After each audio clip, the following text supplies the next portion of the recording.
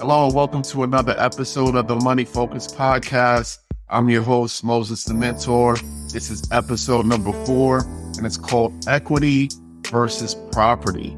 This is the classic debate of whether or not you should pursue rental properties or stocks. So I want to be breaking this down and having a great discussion with you, and let's just get it started. So the first thing with stocks, right? So stocks it's a roller coaster. There's nothing stable about the stock market at all.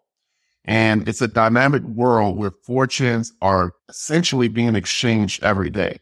And that's something you have to understand when you invest in stocks, that millions and billions of dollars are being exchanged every day. You know, you're going up a slight percentage point here, going down a percentage point there, and that equates to wealth transfer at a tremendous amount of money. Like, you know, you can't even fathom the amount of money that can change with a percentage point adjustment. But what can happen is that it's so liquid. It's so easy to make money. And on the backside, it's so easy to lose money. And this is the reason why you have to be extremely careful when you're investing in the stock market, right? So that wealth transfer is happening real time, like literally minute by minute, second by second. You can lose everything, or you can double your money, triple your money. And we want to talk through some of that, right? So you have a huge potential for high returns when you're dealing with stocks, because again, you can, do your late work and do your studies on a particular company or industry and make a relatively small investment, whatever you can afford at that time. And if it's the right stock at the right time, you can explode your returns instantly. That's something that real estate, it's not going to happen that fast. So stocks are a very liquid asset, and that could be positive, but that can also be dangerous, right? So liquidity and flexibility is a big one.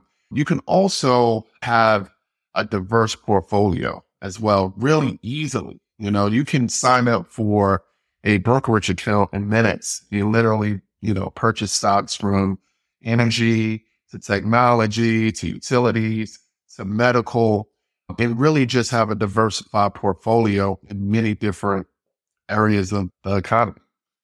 And I'm talking about doing that in minutes. So you can really kind of sit back and let a company do the work while you make the investments and let the money potentially roll in. So now with the cons when you're dealing with the stocks is that the volatility is real. The volatility is something that if you're not prepared for, you're going to really lose a lot of money. I talked about this in my last episode, because when you start to actually invest, you have to be prepared to lose first. And that's a real thing, because with stocks, when you buy a stock, you don't earn money or lose money until you sell it. So if I purchase a stock for $1,000, even if the value drops to $500, that is called unrealized losses. And I'm not actually losing that money yet. I haven't lost it until I sold it. So from the moment that stock drops to $500, it can easily go back up to $1,000 and then you're even, and then it can easily double from there and still unrealized until you sell the asset. When you go into investing in stocks and you're really not playing with money that you can afford to lose, I promise you this, it's happened to me, right? You're going to go nuts because of the volatility of the stock. Constantly seeing that the stock price is going up and down is going to drive you nuts, because you're going to say, wow, I can't afford to lose my money. And that's why I strongly suggest that you only invest money that you can afford to lose, period.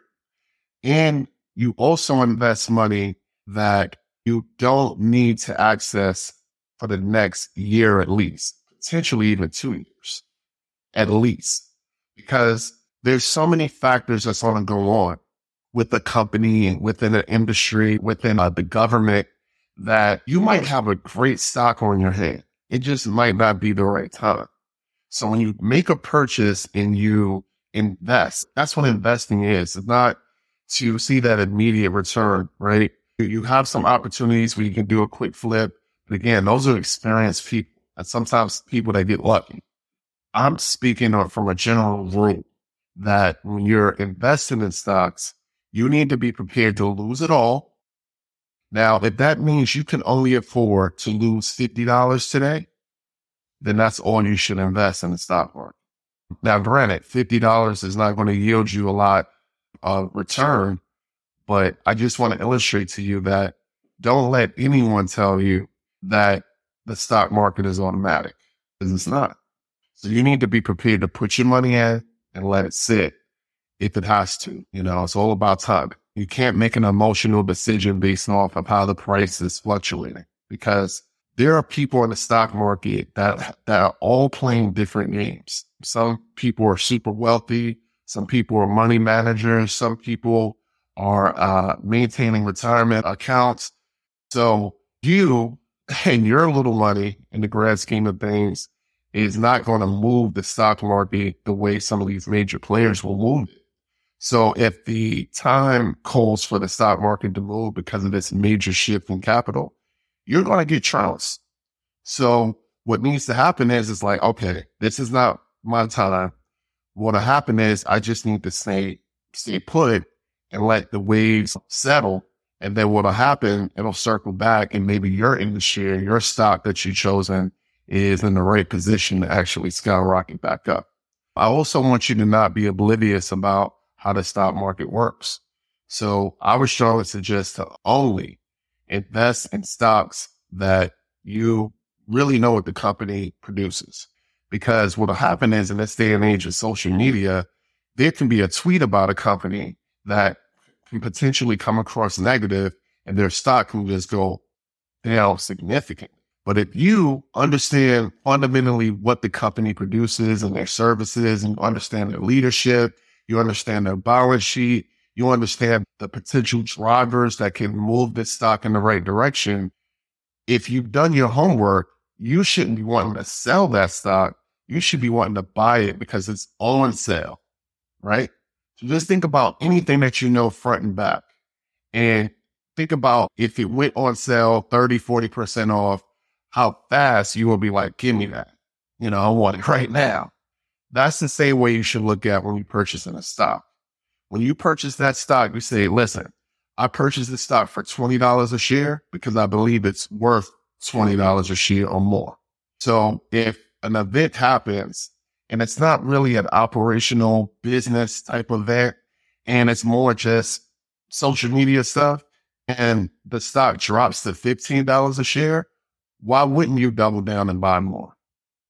Right? That's your time. That's your opportunity. If you bought it with a straight face at 20, if it drops to 15, you need to be all in. Those are the type of things that you need to make sure you have the knowledge to really make sure that you can zero in and take advantage of those opportunities, because the stock market is so emotional. And again, there's winners and losers literally every second. So you have to just stake your claim to, hey, this is the stock I want. I bought it at a great price, and I'm going to hold it until it reaches a certain price point that I want. So that's why you have to really stay on top of that. So invest in things you know. Think about it 5 years or more down the line. So say, man, would this company really be necessary 5 years from now? Can I really foresee this company being a major player in the space, or potentially another space that's growing? Invest in those companies. If it's a company that's really stale, like it's stale today, imagine how stale they're going to be 5 years from now. So really think about those things. That's key. The stock market is also susceptible to global events. We're a global economy.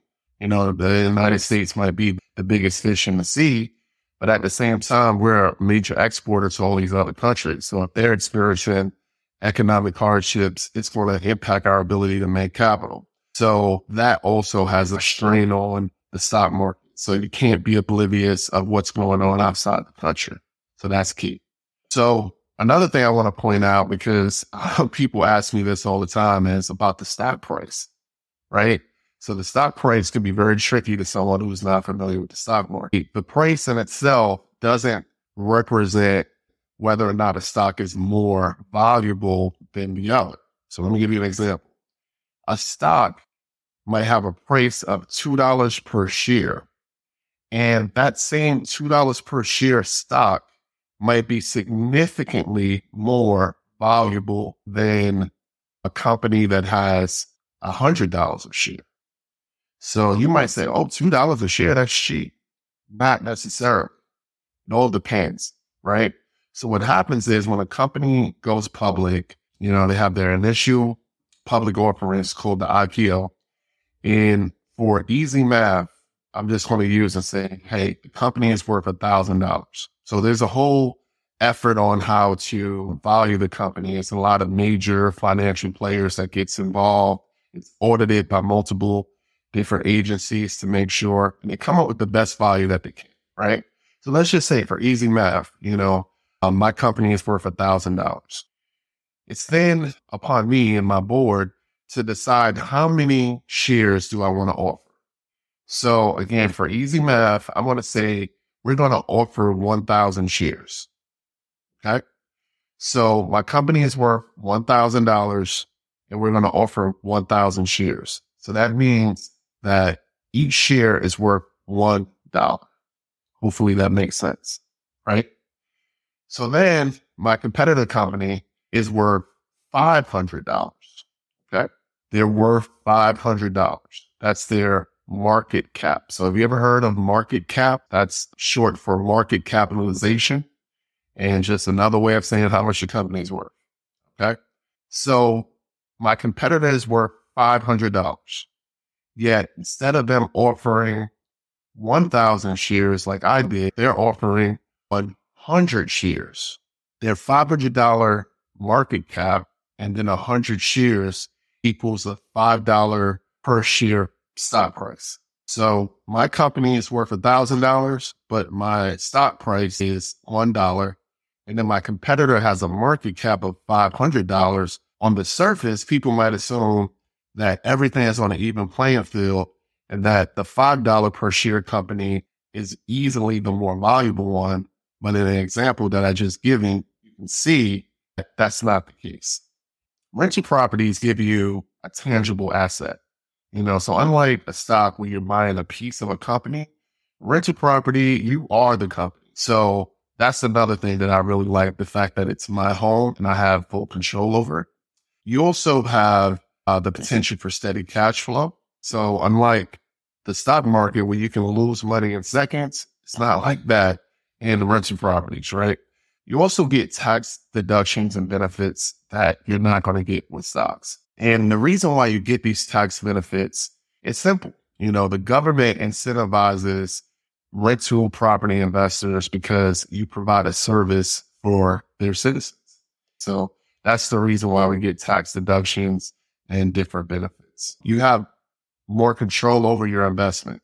So again, when you invest in stocks, you're literally buying a piece of a business, but they don't know.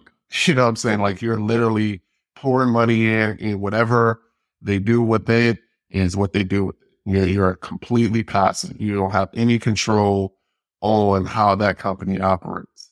Some of the cons here for rental property investing is that, it's going to require significant investment. So for single family, it's 20% down. For multifamily, it's 25% down. There are some exceptions, but for a general rule, you should be looking at 20 and 25% respectively. Now, versus stocks where you can literally go and buy a stock for $5 and get started. Now, you're not going to make much money, but you can get started for literally $1 when it comes to stocks. As far as the management and the maintenance, so again, on one side, the pro is that you like the control factor. You want to be materially involved. But on the flip side, you're responsible for those things. And if you don't want to be responsible for maintenance and upkeep and administrative items, you're going to have to pay someone to do that. Both of them offer the potential for long-term growth. So stocks offer ease of entry and exit. We talked about that. While real estate requires more of a long-term commitment. And being more specific, not just real estate, I'm talking directly about rental property investing. You can say, hey, Moses, I really would love to own rental property, but I just can't deal with the day to day. I can say, hey, what type of rental properties would you want? Oh, yeah, I just would love to have multifamily properties. Oh, okay. Say no more. Cool. I'll send you a list of multifamily REITs. And from there, you can buy a share of a REIT that specializes in multifamilies. Oh, didn't know that.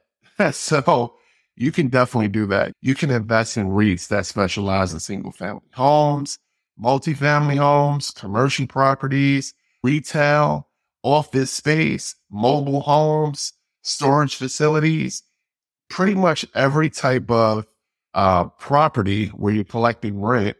There's some type of REIT that will specialize in it, and that will help you actually be an investor completely passive, completely.